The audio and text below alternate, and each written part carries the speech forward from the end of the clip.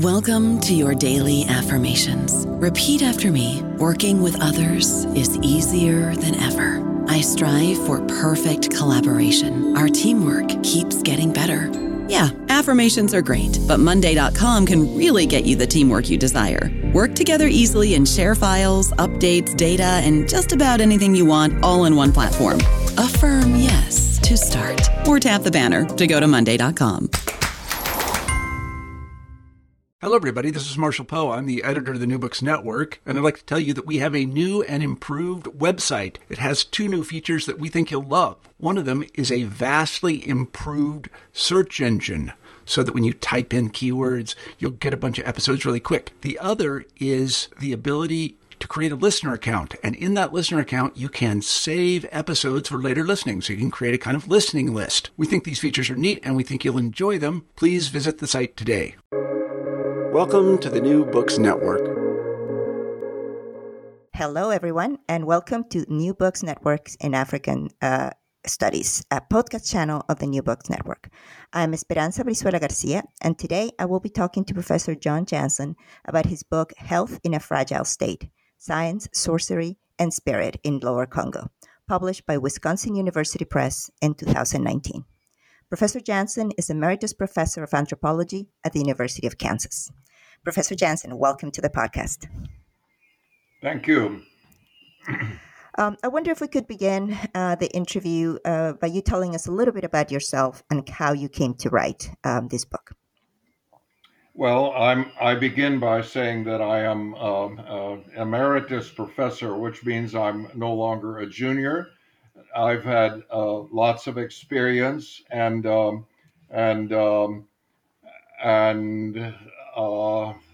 so my 50 years as a university professor and researcher has given me many chapters to look back on.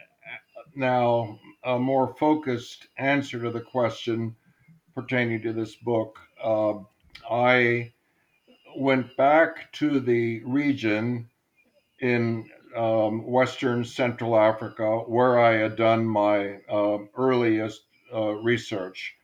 And so in the 60s, specifically from 64 to 66, and again in 1969, I did intensive field research in that region, of the Lower Congo, the Manianga region of the Lower Congo, first for my dissertation and then as a postdoctoral project that resulted in the book, The Quest for Therapy in Lower Zaire. In the meantime, I did a number of projects and mainly having to do with health and healing. I became involved in research projects that tried to figure out what generally was the African traditional approach to healing and how it relates to so-called modern medicine.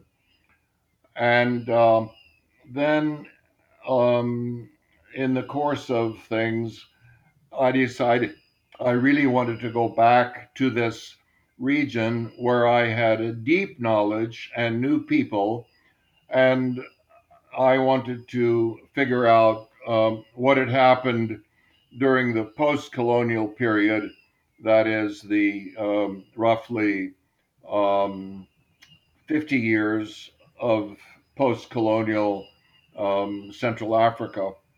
And so I obtained a Fulbright Senior Research Fellowship and made connections with my acquaintances in the Congo region. And I went there and spent 4 months doing what anthropologists do, hanging out, listening to people, talking. I had proposal, but when I got there, as is also common for anthropologists, the proposals often don't seem to make sense once you get into the community. And things have changed, and they're not exactly what you may think that you would be expecting. And in the case of the Lower Congo, in the Democratic Republic of Congo, formerly Zaire, in fact, I was entering a setting in which there had been what the political scientists um, and the policy people call failed state situation, the collapse of the state, and and so um, it took me a while to understand how that manifests itself. But in any event, I think I've explained why I researched this project, and that it's a follow up study um, to see what has happened to health and healing in the post colonial period from roughly 1960 or 1965 up to the second decade of the 21st century. Um, and you presented that you talked in your introduction precisely about that sort of intervening time. That there was uh, there's a reference to how you found things after not having been there for a period of time, and and to some extent, I was wondering as I was reading how that not just that gap, the fact that you had not been to that region for some time. Uh, but what were the things as you encounter them? And like you said, that in some ways you have a plan and then you hit the field, and then all of a sudden you have to rethink what is it that you studied and how is it that you're going to explain it, or your questions. Um, what were sort of like, what is the difference, or how did you feel your questions shifting or changing, or your strategies shifting of changing as you first started the field work for this book? Well, one one big difference. So so my contacts were people I had known. They were Congolese people. My official point of reference, my official counterpart individual was Mahanya Kimpianga, Jackson Mahanya, a historian who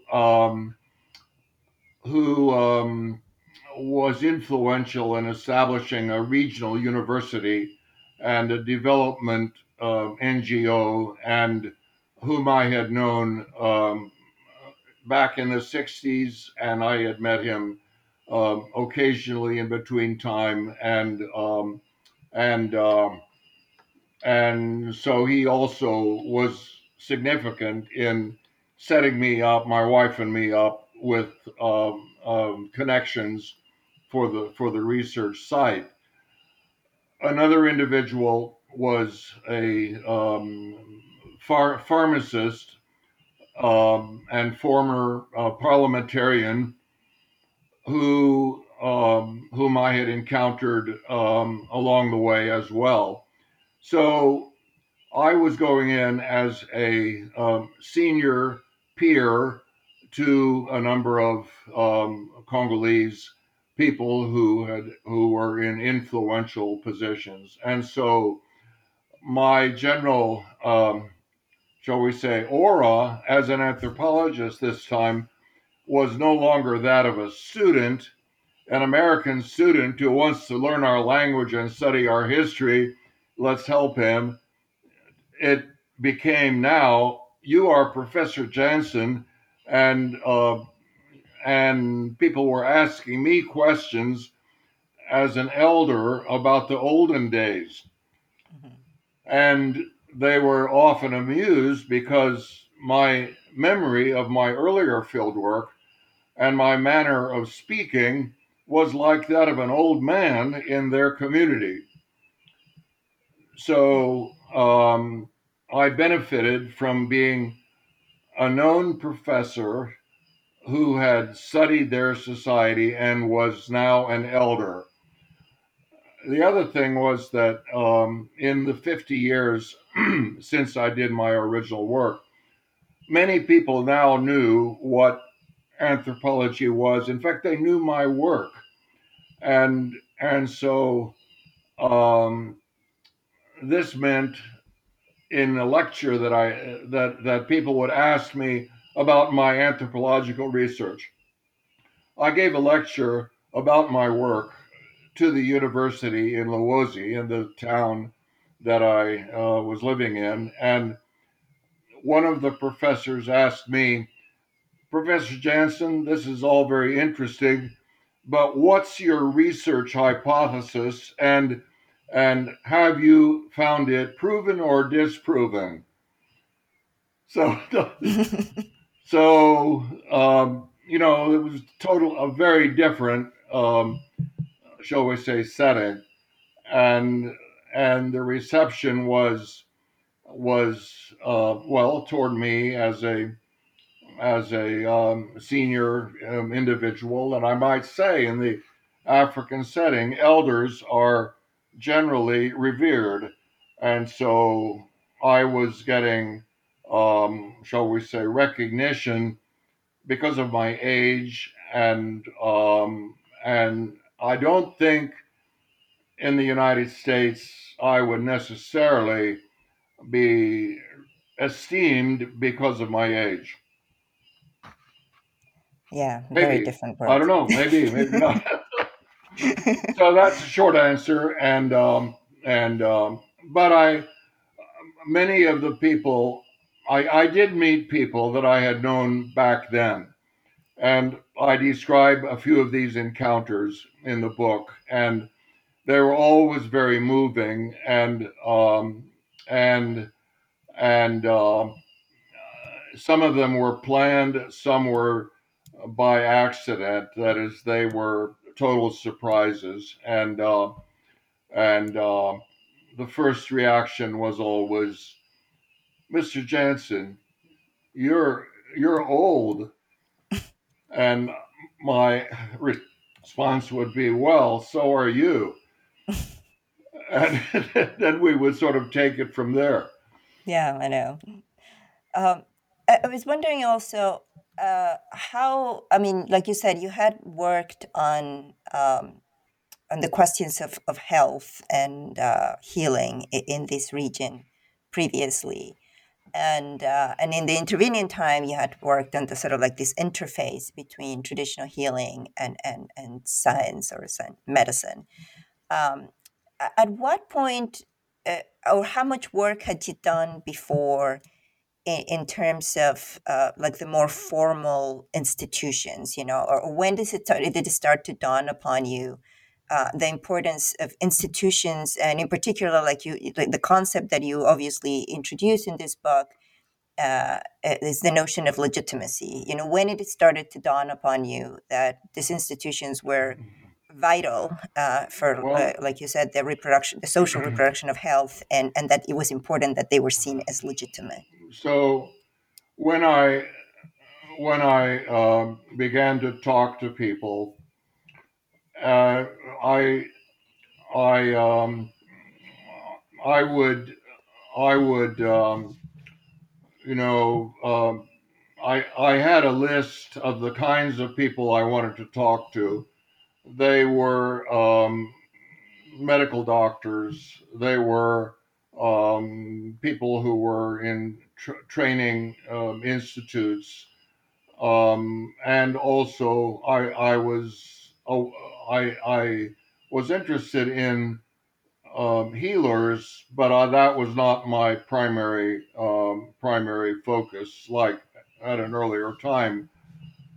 But what I perceived, or what I felt, was that the combination of institutions didn't make sense to me. And um, and previously there had been a dominant Ministry of Health, National Ministry of Health, and there were state, Protestant, Catholic, and independent clinics and hospitals, mostly run by Europeans. Now everything was being handled by Congolese, and but the the the status of these institutions that I had known previously was now different. The Ministry of Health was virtually invisible, and at the same time, the the health zones, that is the primary health care network of public health um, um, public health agencies, was now considered to be the umbrella organization. There had been a restructuring of the whole healthcare system back in the 80s and 90s, when the World Health Organization launched Health for All by the year 2000. They, in many countries of the world, they created a hierarchy of local health posts, health centers, and then referral hospitals. And I knew this structure in theory, but when I saw what had happened in the Congo, I I tried to imagine how did we get from point A back in the 60s to point B or C, and how did the transition take place? And what didn't make sense to me was that the previous previous hospitals and clinics run by missions and churches had now been consolidated into health zones in which there was always one referral hospital, maybe several middle level health centers, and then a bunch of local health posts. But these zones were administered by a variety of agencies. In the case that I was studying, it was a Protestant church medical agency that had been created in, I think, 1993. And the Catholics had a comparable entity. And in neighboring health zones, there were state run agencies. So the whole formal institutional framework was different, but then what struck me was the real absence of state, so we'll say, services and resources. And when I checked into the state posts and looked at the local government entities, I saw that most of the officials in state offices were doing what has become very common in the Congo and other countries experiencing financial crises. They are off doing other business. They're in private business on the side. And so the offices and the officials had not disappeared, but they were barely paid anything, if at all.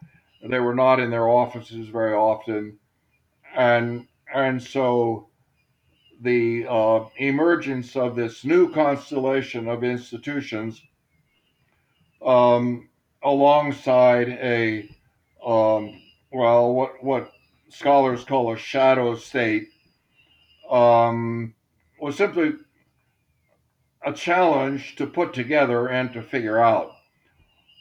And so when I finished my 4 months, I had written a number of essays to myself on trying to figure things out, how I would present this, and and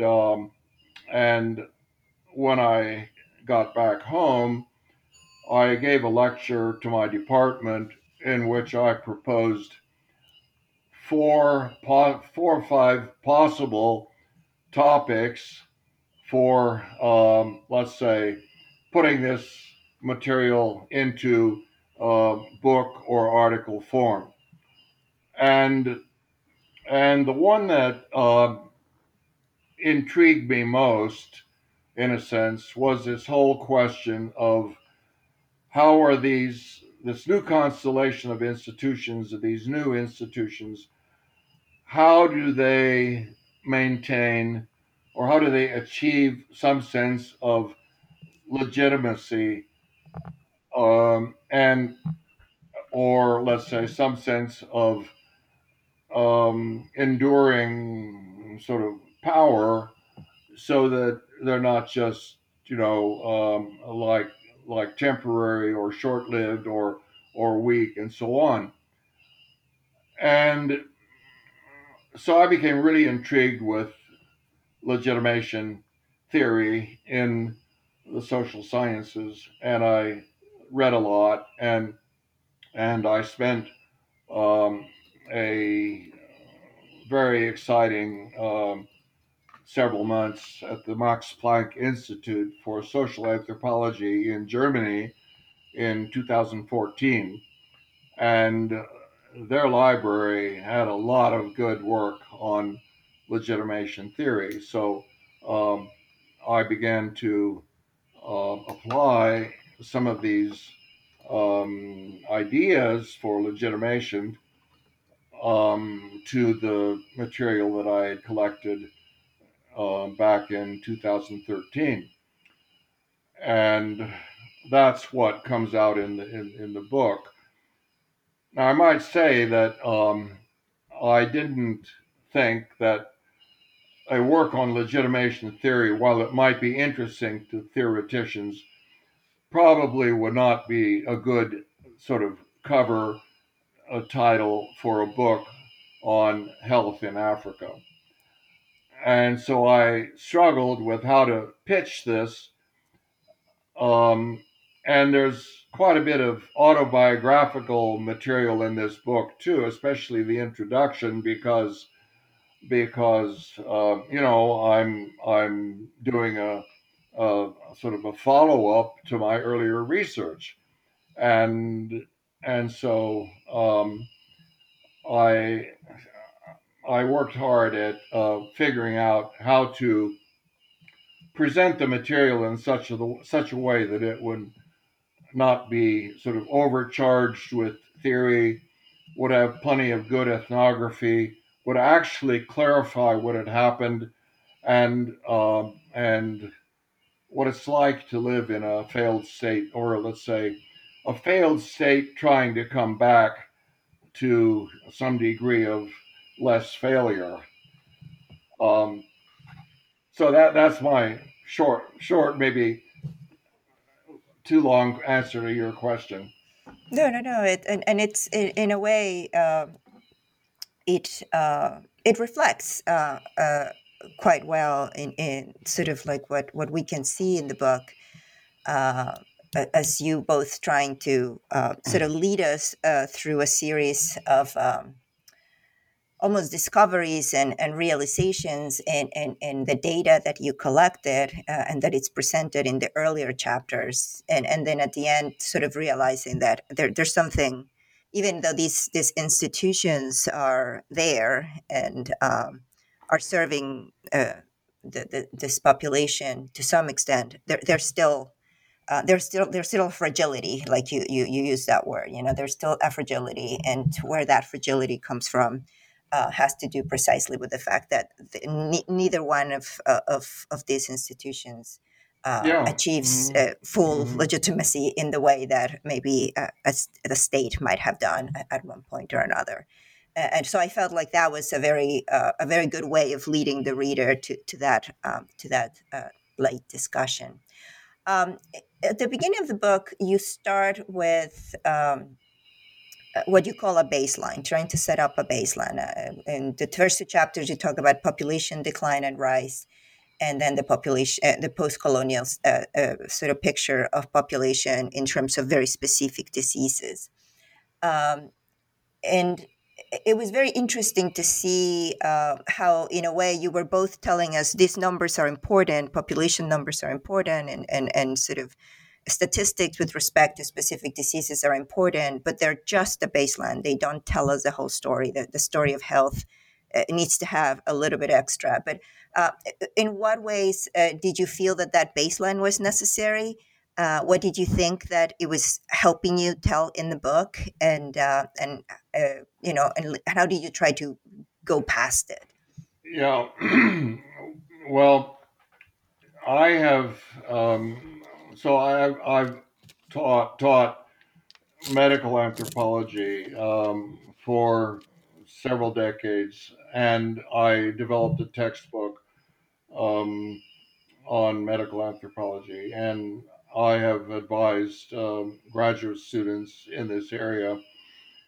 And in understanding health or well-being in a society, one sort of obvious point of reference is birth rates, death rates, various cohort groups, and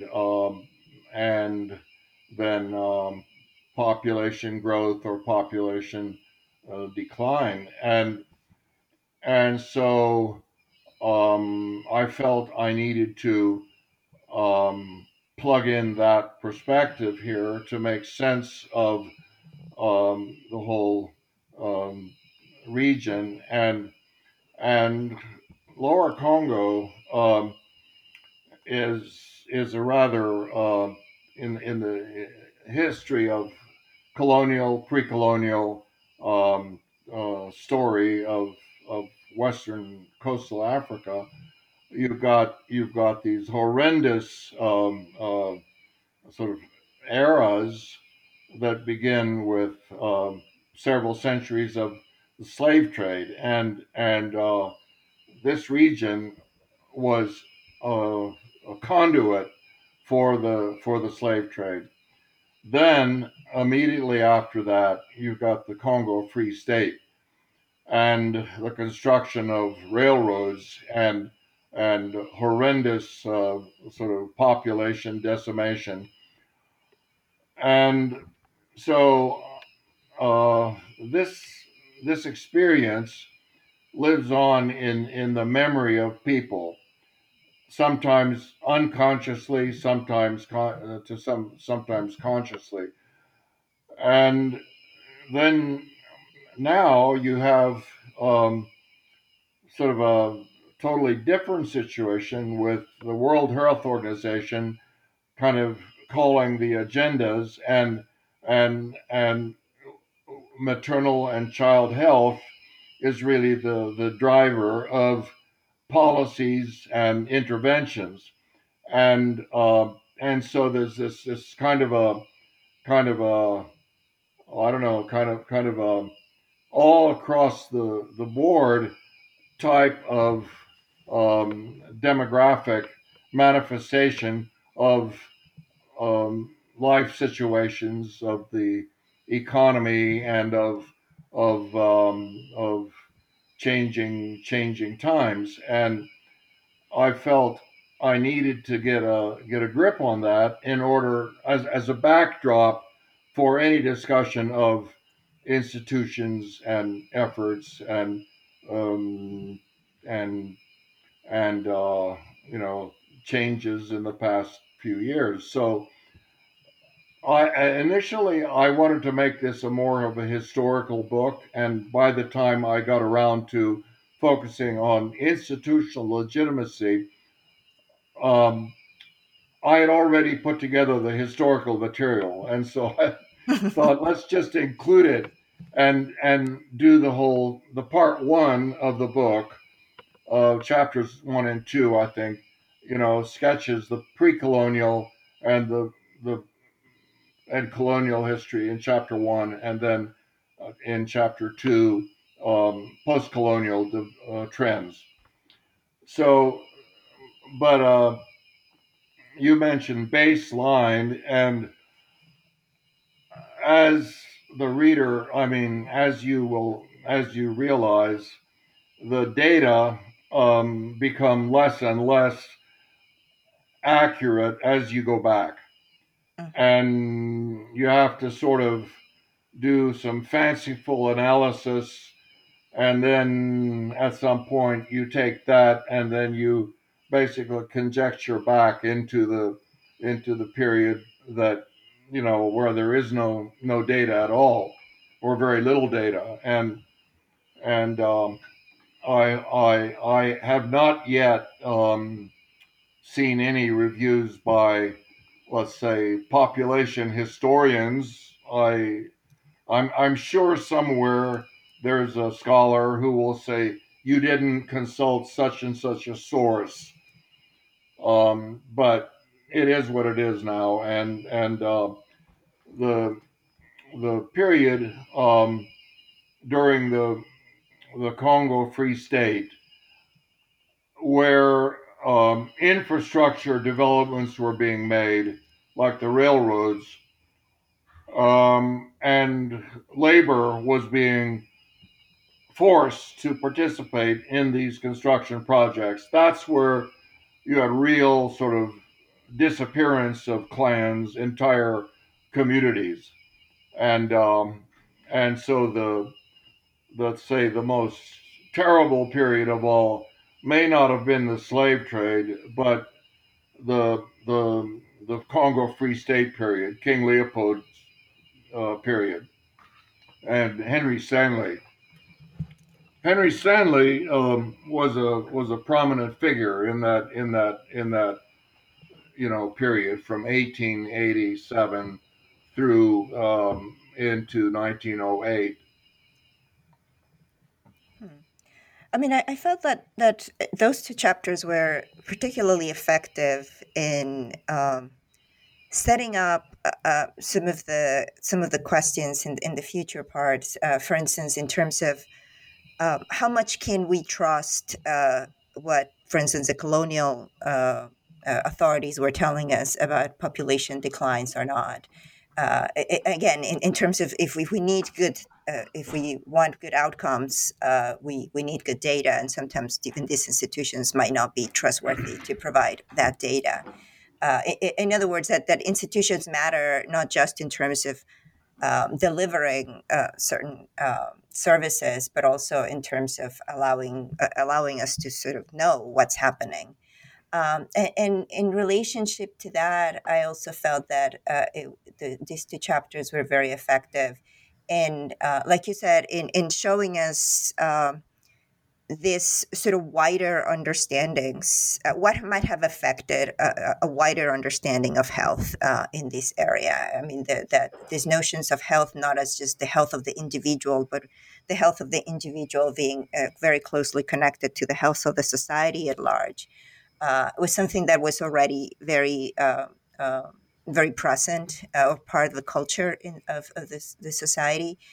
And that was obviously quite traumatized as a result of these experiences during the colonial and pre-colonial periods. Well, And go ahead. the so one of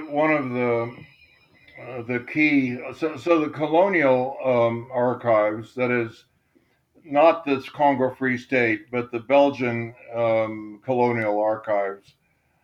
Um, they keep records. Their records are basically oriented toward identifying adult male labor and a steady flow of adult male labor. So they have this category from the 30s, maybe the 20s, 30s on, homme adulte et valable, and from 15 to 45, and that's the labor unit that they're interested in. Now, in order to have a steady supply of labor, you need to have women who are healthy enough to reproduce and, to raise children. And so they keep track of women and children. And generally, for up until into the 50s,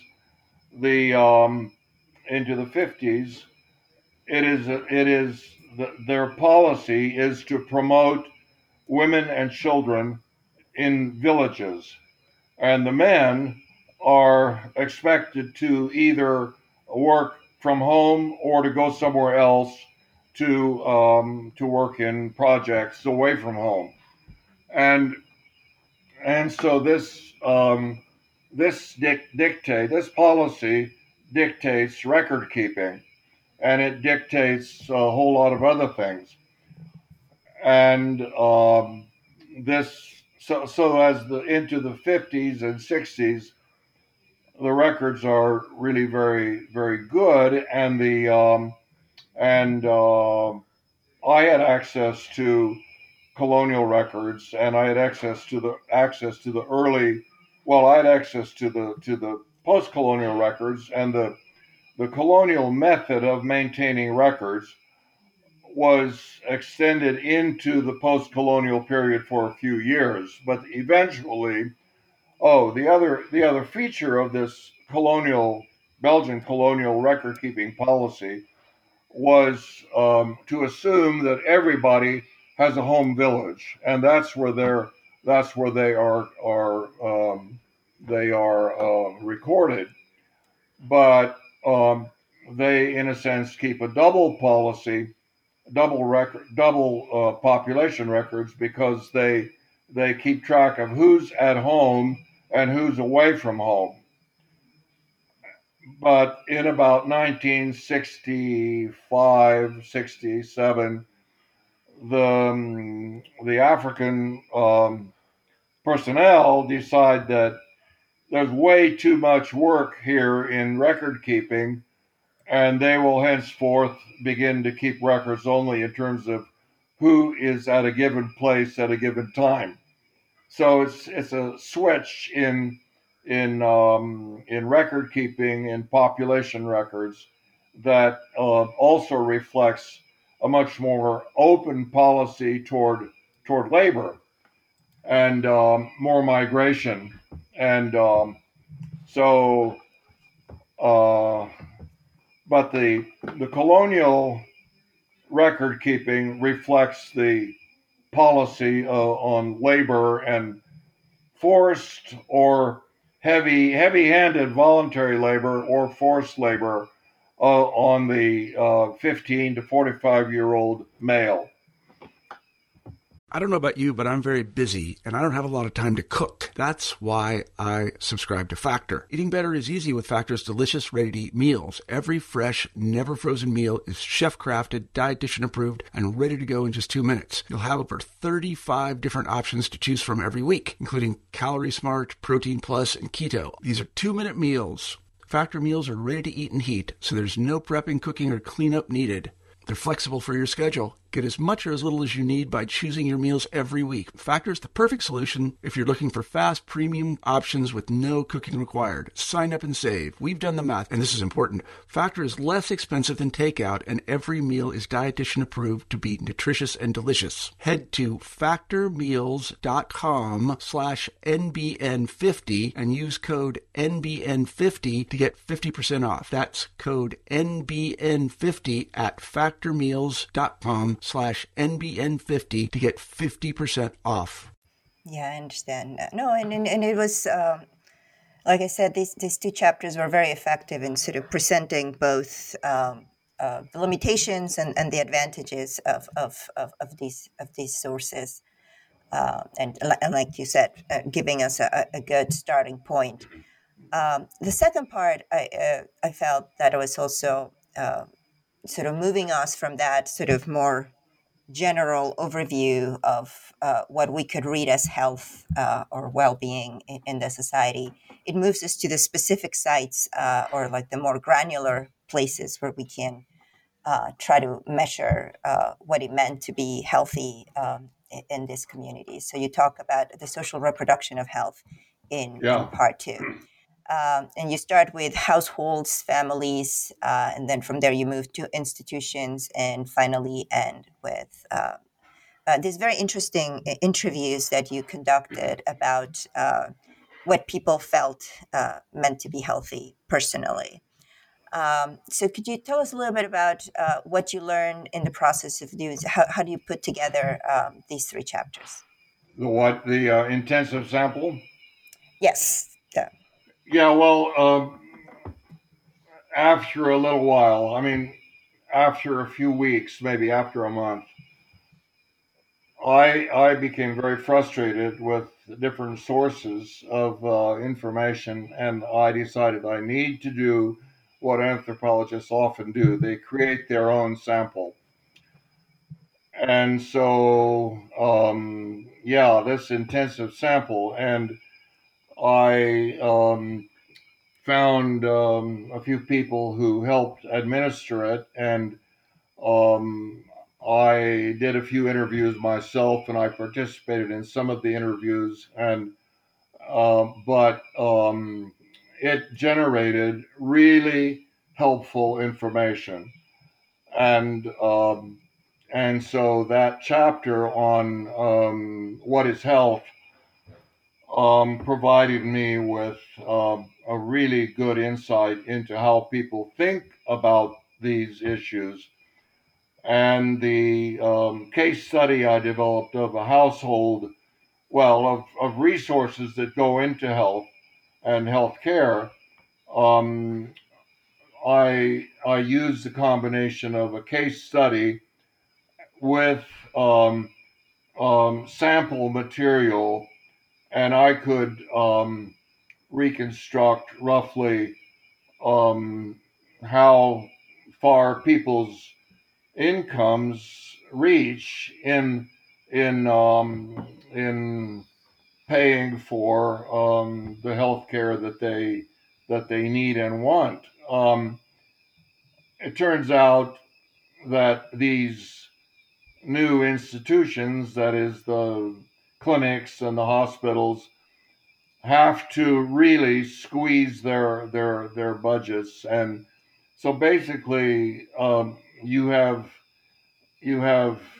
I mean, the reader ought to come away from this book realizing that there's a lot of good health care available, but people can't afford it. A lot of people can't afford it, and there's no health insurance, and um, many people are really living from week to week, and so um, you have in the Congo what we call a neoliberal economy, where everything is bought and sold at global prices, and people are trying to work as best they can to figure out how to afford these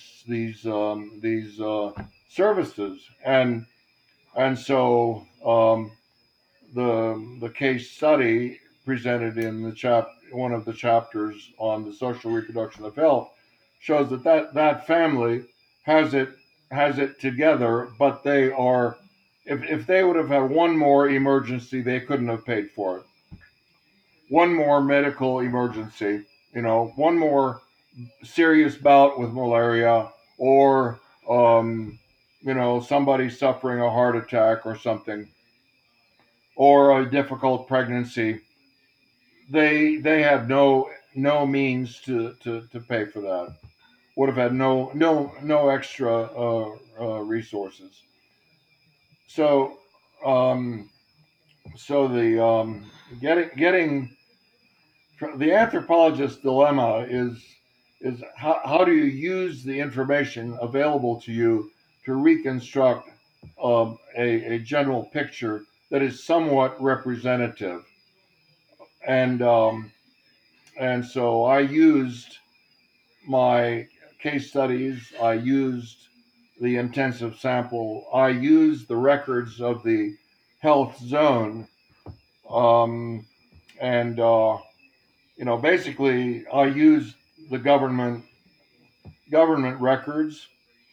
I managed to create connections to the office in Lwozi, the territorial office, and they finally lent me their a decade of annual reports, which is pretty amazing. And I spent several days copying information out of those annual reports.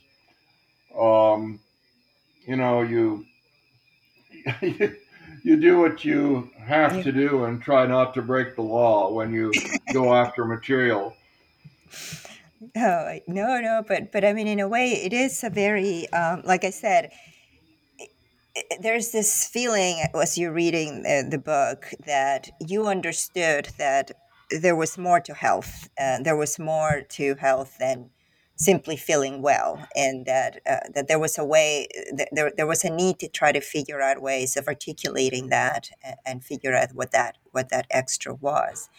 And at the end of those three chapters, one can see this, and on the one hand, like you said, this sort of rebirth of some kind of institutional framework for the delivery of healthcare, but Yeah, that in a way it's still very fragile because it's inaccessible for a very large amount of the population. yeah, So that right.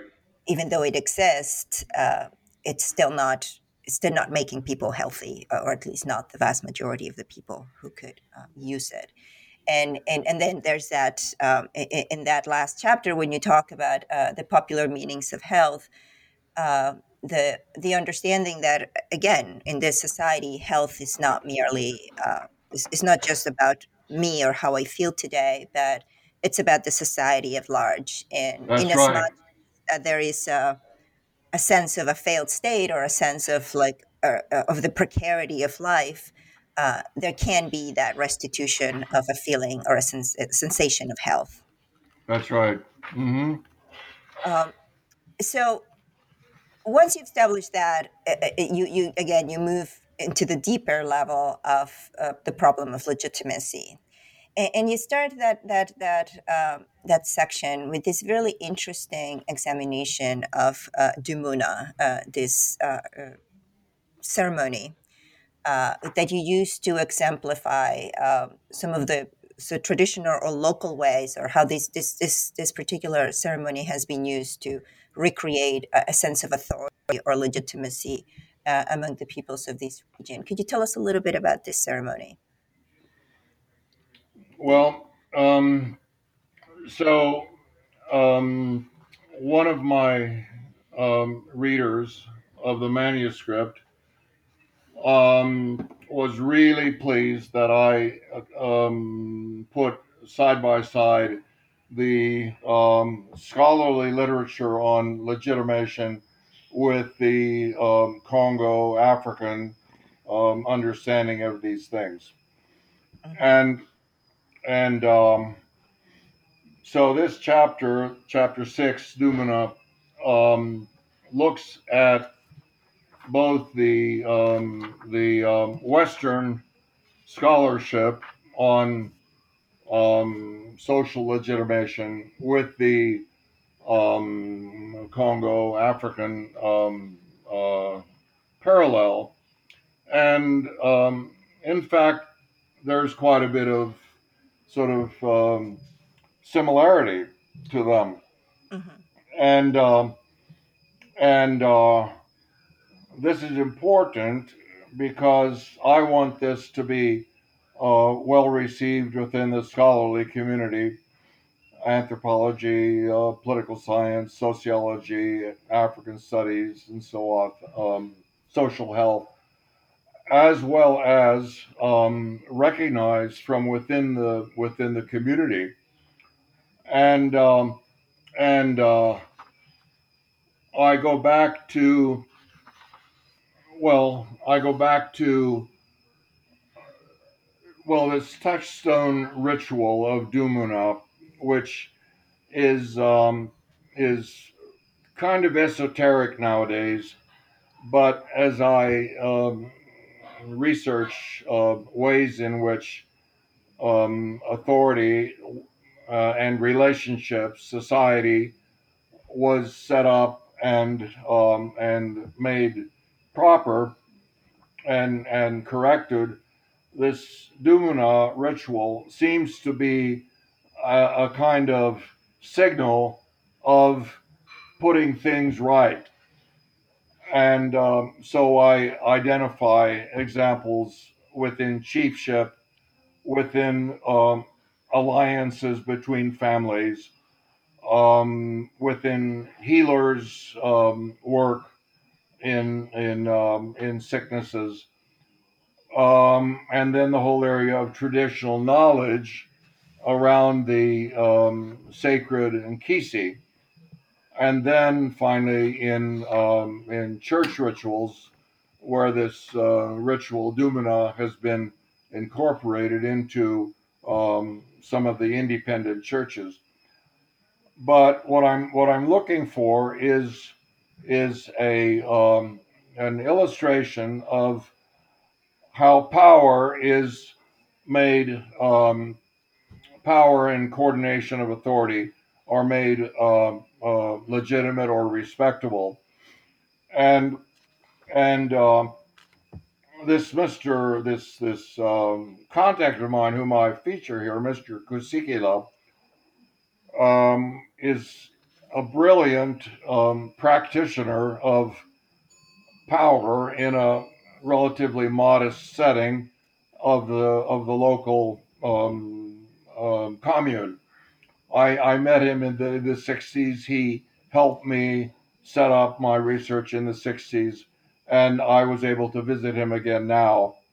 And so he's one of these figures that I hold up as a great contact and person. Anyway, he shows the way that what what happens to power if it is not legitimated, and and um, we're dealing here with a tradition of, well, call it sorcery, call it witchcraft, whatever, but it is nothing other than the exercise of power and influence outside of a recognized civil society. It is selfishness on the part of individuals. It is corruption in a government setting. It is using fear tactics. It is militias forming outside of government and politics. And so the the way in which power is institutionalized is really important here to understand the legitimacy of these fledgling sort of new arrangements that health and healthcare are couched in. And so um, I it takes a lot for me to piece this all together, but essentially legitimation theory, Western scholarly legitimation theory, and Congo African ideas of power are all helpful in understanding how you get, so what you should avoid, or how you get to an institution that has the respect of everyone and is going to be efficacious in what it's trying to do. Yeah, that's I mean, and that's in a way how you continue to try to ask that question in the following chapter when we talk about specifically science and sorcery, and how there has been also that that attempt to sort of take like local ideas and ideas from science as sources of authority to try to legitimize the different ways in which people seek healing or seek better health. And again, in those instances, uses some examples of medical doctors who at the same time are skilled in so local healing practices. So in a way, I agree with the reviewer. You do a very good job in sort of showing how these sources of authority and legitimation are not just sort of externally imposed, but very much internally constructed and negotiated. And Thank then you you. end the chapter with disease control, sort of going back to kind of like the beginning when you talked about, and just in case we haven't realized how complex this web was, you talk about how even with individual diseases, in other words, legitimation is not just like achieved and done, but it has a different flavor depending on the disease and sort of like the ailment. Can you tell us about that part? It must have been, as you were approaching that section, I'm thinking you were thinking, Well, this is more complicated than this anybody ever thought. this final chapter was the most difficult to write because I frankly did not quite know where I was going to come out with this project. And but then I felt I needed to produce this chapter because, people could ask, well, so what? You've told us all about legitimacy, and you've identified these new constellations and so forth, but sort of what's the point?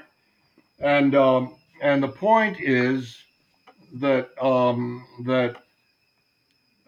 let's say specific institutions are very integral at doing specific things that enhance health. And I did not know this until I, looked at my material and looked around and thought about it and tried to connect the dots. That local government maintains um, sewage treatment. There's no if or but about it. And and the mayor of Luozi told me all about annual inspections of pit latrines. And I thought, okay, that's good. But then I began to think, well, this is what keeps us from having all these terrible diseases. And the role of the local mayors and chiefs at enforcing people's, use of pit latrines is a significant layer of disease avoidance. And then you look at water, and here it's somewhat similar, but then you ask, well, where do you get your water from? And then people say, well, we have a cemented in spring, or we have we go to the river. But you again, this there has been a lot of local government activity involved in maintaining these cleaned up springs and sources of water. And everybody knows that polluted water is going to cause diarrhea, dysentery, um, typhus, typhoid fever, and whatnot. And so one of the biggest sources of complaints in that section is those people who don't have clean water. And then I really had a fortunate encounter with someone who could tell me how the water system of the city of Luozi actually happened, the political constellation that was required to make it happen. and the whole business of the crocodiles. I mean, it's crazy. I mean, the way this all came together is fascinating because it took the fear of the crocodiles and it took the elite of the region. It took particular people in parliament to allocate the funds, and then it took the parastatal organization to actually come and do the surveying and find the source of clean water, and then to actually create the facility. So um, the analysis of institutional legitimacy and viability in relation to um, health services and infrastructure services, I think. I mean, it's critical, and if you don't have this kind of analysis, it's hard to understand why things happen the way they do. Yeah, I agree, and in a way that just literally as answered my last question, which is the importance of this kind of analysis, particularly in relationship to something as health. Something that Hmm. in a way Hmm. uh, people may have ideas about what it is and how it works, but it doesn't. It's not something that individual people can achieve by themselves. It really takes a That's village. true. That's very true. There are things individuals can do, but you know, um, the the dependence on the dependence on outside resources here is is interesting because um, the campaign for polio, the campaign, um, the intervention against sleeping sickness at one point. These all came from the outside, and these links to outside NGOs, the World Health Organization, vitamin A for children, and so on. That's all very well and good, but if the chain is disrupted tomorrow, that will stop, and so there has to be something local and regional in place to make it work. And I, Yes. as I was as I was sitting here this past year in semi-isolation because of COVID, and I was watching the way the United States was handling the reaction to the pandemic, I kept thinking, this is so Congolese.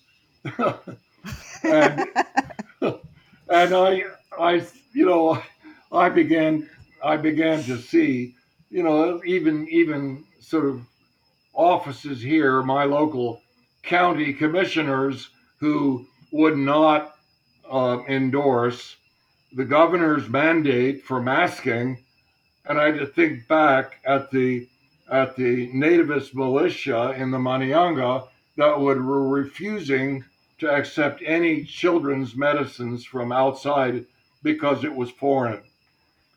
And I so anyway, I keep thinking, yeah, maybe this is a pretty neat book, but I'm glad you were interested in it, and glad you're. We've reached an hour, haven't we?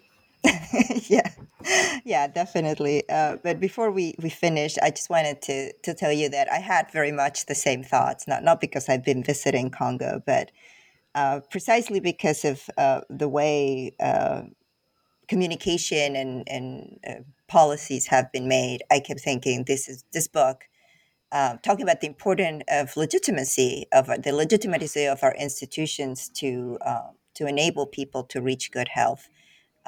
It couldn't be more relevant at this moment. I'm not sure that it's just a problem that the United States has had, but it's definitely something that would be relevant for a lot of public health officials throughout the world.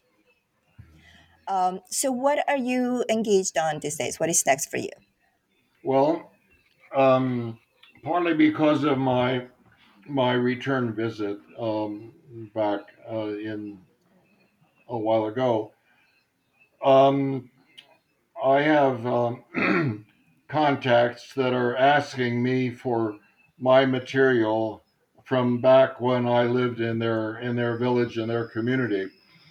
Um, I have a contact who's now living in Spain, who was a 12-year-old boy when I did my earliest dissertation research, and and he he shares anything he can get from me by way of original material, field notes, and so on. He shares it with his friends and acquaintances, and so believe it or not, I am right now indexing my field notes.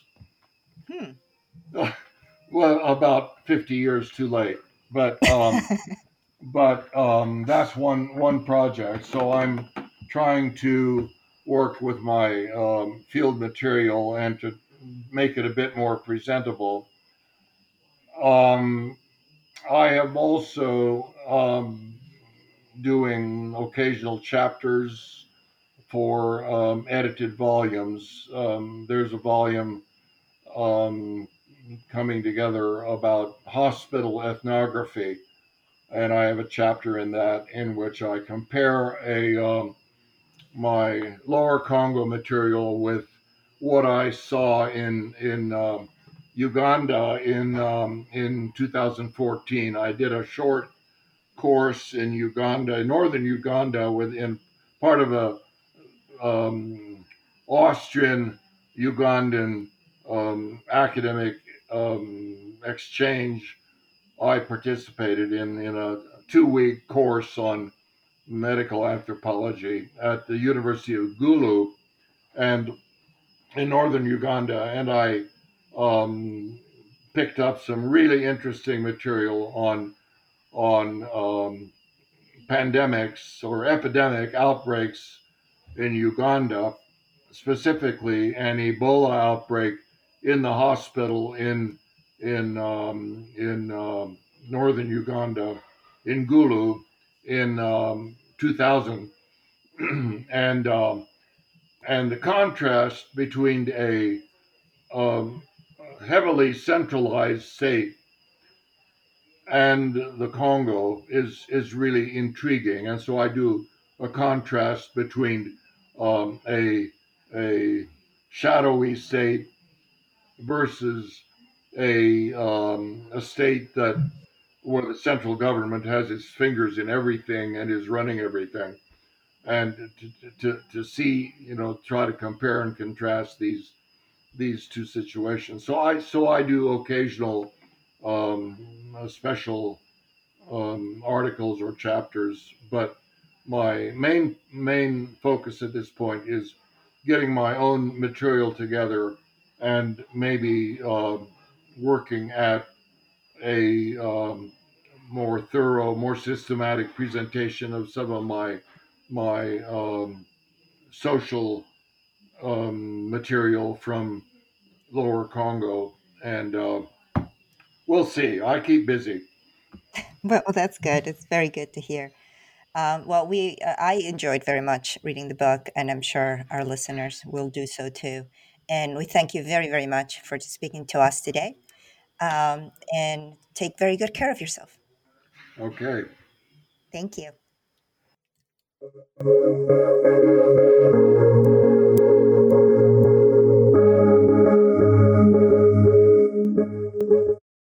It is Ryan here, and I have a question for you. What do you do when you win? Like, are you a fist pumper?